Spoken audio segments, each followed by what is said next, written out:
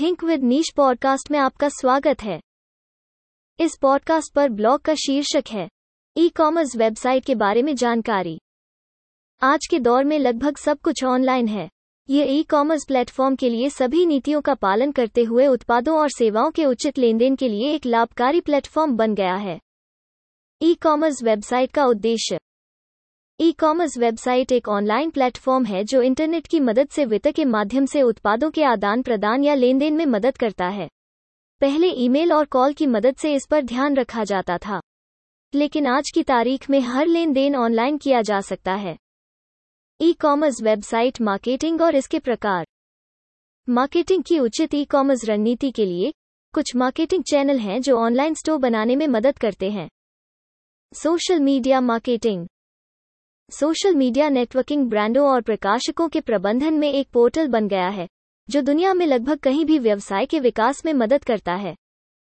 E commerce वेबसाइटों को ज्यादातर उचित दृश्यों के लिए हाईलाइट किया जाता है जो उत्पाद को प्रदर्शित करने में मदद करते हैं, और इस प्रकार सोशल मीडिया दर्शकों का ध्यान आकर्षित करने में एक बड़ी भूमिका निभाता है। यह आगंतुकों को उत्पाद खरीदने में भी मदद करता है। विज्ञापनों का प्रदर्शन उपयोगकर्ताओं को सीधे शॉपिंग सेगमेंट में ले जाने के लिए उन्हें चैनलाइज करने में मदद करता है। फेसबुक बिजनेस पेज और इंस्टाग्राम पेज कुछ ऐसे प्लेटफॉर्म हैं जो बिना किसी जल्दबाजी के एक उचित बिजनेस बनाने में काफी मदद करते हैं। Content marketing. कंटेंट मार्केटिंग उन उत्पादों और सेवाओं के बारे में विशिष्ट विवरण प्रदान करने की प्रक्रिया है जो वेबसाइट की रैंक बढ़ाने में मदद करते हैं। मार्केटिंग एक उचित विचार प्राप्त करने में मदद करता है कि वेबसाइट क्या वितरित करना चाहती है। जब हम किसी उत्पाद को बेचते हैं, तो हमें बेचे जाने वाले उत्पाद के एक निश्चित सिद्धांत की मार्केटिंग के लिए ब्लॉग और लेखों की भी आवश्यकता होती है। खोज इंजन।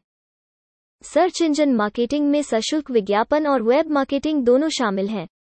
इसमें पीपीसी भी शामिल है, जिसे पे पर क्लिक के नाम से भी जाना जाता है। प्रदर्शन अभियानों और विज्ञापन अभियानों के साथ यह सर्च इंजन मार्केटिंग स्थानों के लिए भुगतान करने की सुविधा प्रदान करता है। ई कॉमर्स से निपटने वाले लोग अपने प्रचार के लिए खुद को गूगल विज्ञापन शब्दों में पंजीकृत करते हैं। Email marketing. यह डिजिटल मार्केटिंग के पारंपरिक रूपों में से एक है। यह ई कॉमर्स मार्केटिंग के युग में एक विशेष मूल्य के रूप में कार्य करता है। ग्राहकों को उत्पाद के ठिकाने के बारे में बताने के लिए इसको ईमेल की मदद से संबोधित किया जाता है। सहभागिता बाजार। 81% से अधिक ब्रांड एफिलिएट मार्केटिंग से जुड़े हुए हैं। वे व्यवसाय या व्यक्ति हैं जो कमीशन के बदले में हमारे सामान और सेवाओं को बेचने में मदद करते हैं। सहयोगी उचित मार्केटिंग रणनीति के साथ प्रभावी तरीके से उत्पादों के प्रति झुकाव को सुनिश्चित करते हैं। भुगतान किए गए विज्ञापन और सामग्री के साथ साथ अन्य साधनों का उपयोग रुचि पैदा करने के लिए किया जाता है जहां उत्पाद उपलब्ध है। इस प्रकार यह उन व्यवसायों या मालिकों के लिए एक टीम के रूप में काम करता है जो अपना माल बेचना चाहते हैं। निष्कर्ष।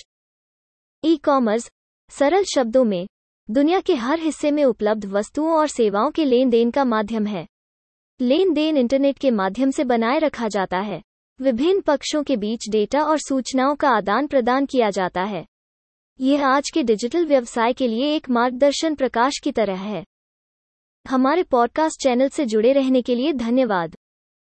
आप हमारी वेबसाइट thinkwithniche.com पर अन्य श्रेणियों जैसे व्यापार, सफलता, मनोरंजन, स्टार्टअप, सिनर्जी, स्थिरता, समाचार और उद्यमिता से जुड़े पोस्ट पढ़ भी सकते हैं।